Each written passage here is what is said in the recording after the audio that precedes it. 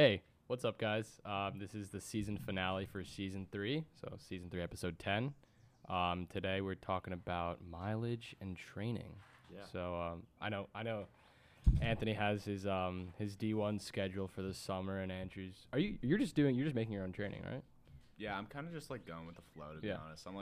I'm just biking, running, lifting. I have time to do whatever, so That's good. I'll keep myself in shape. Yeah. All right. So let's start with I guess the question of do you think higher mileage is better in general? Like, It's a tough question because it's relative. You know Yeah. what I mean? It's relative per person.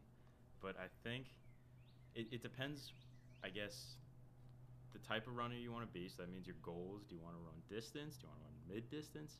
And even what is distance then? Is it 1,500? Is it mile? Is it 5K, 10K, marathon? Yeah. You know what I mean? Like, all of these terms are relative within each other.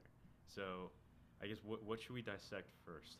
I think just like general, like I guess like basic high school distance runner, like they're doing, let's say they're doing 800, 1,600, 2 mile, and you're training Okay. for all of those because that's kind of what we all did.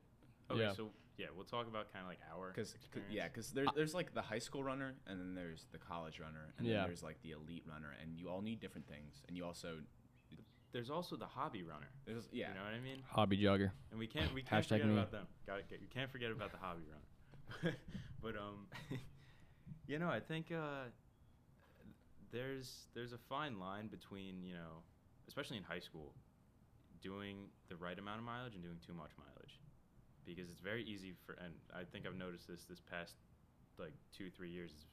I don't know, our whole high school career, I noticed this. It's very easy for high schoolers to start to feel burnt out. Yeah. What do you guys think? Yeah, I mean, as someone who experienced burnout, I mean, not necessarily from just high mileage, but from school and everything else, lack of sleep piling on. You really have to. I'd rather you run less miles as a high schooler than too many, because too many, you will plateau, and you will be running. That's what I did. I got to a decent level, but I ran the same times for 2 years because you kind of just burn yourself out and you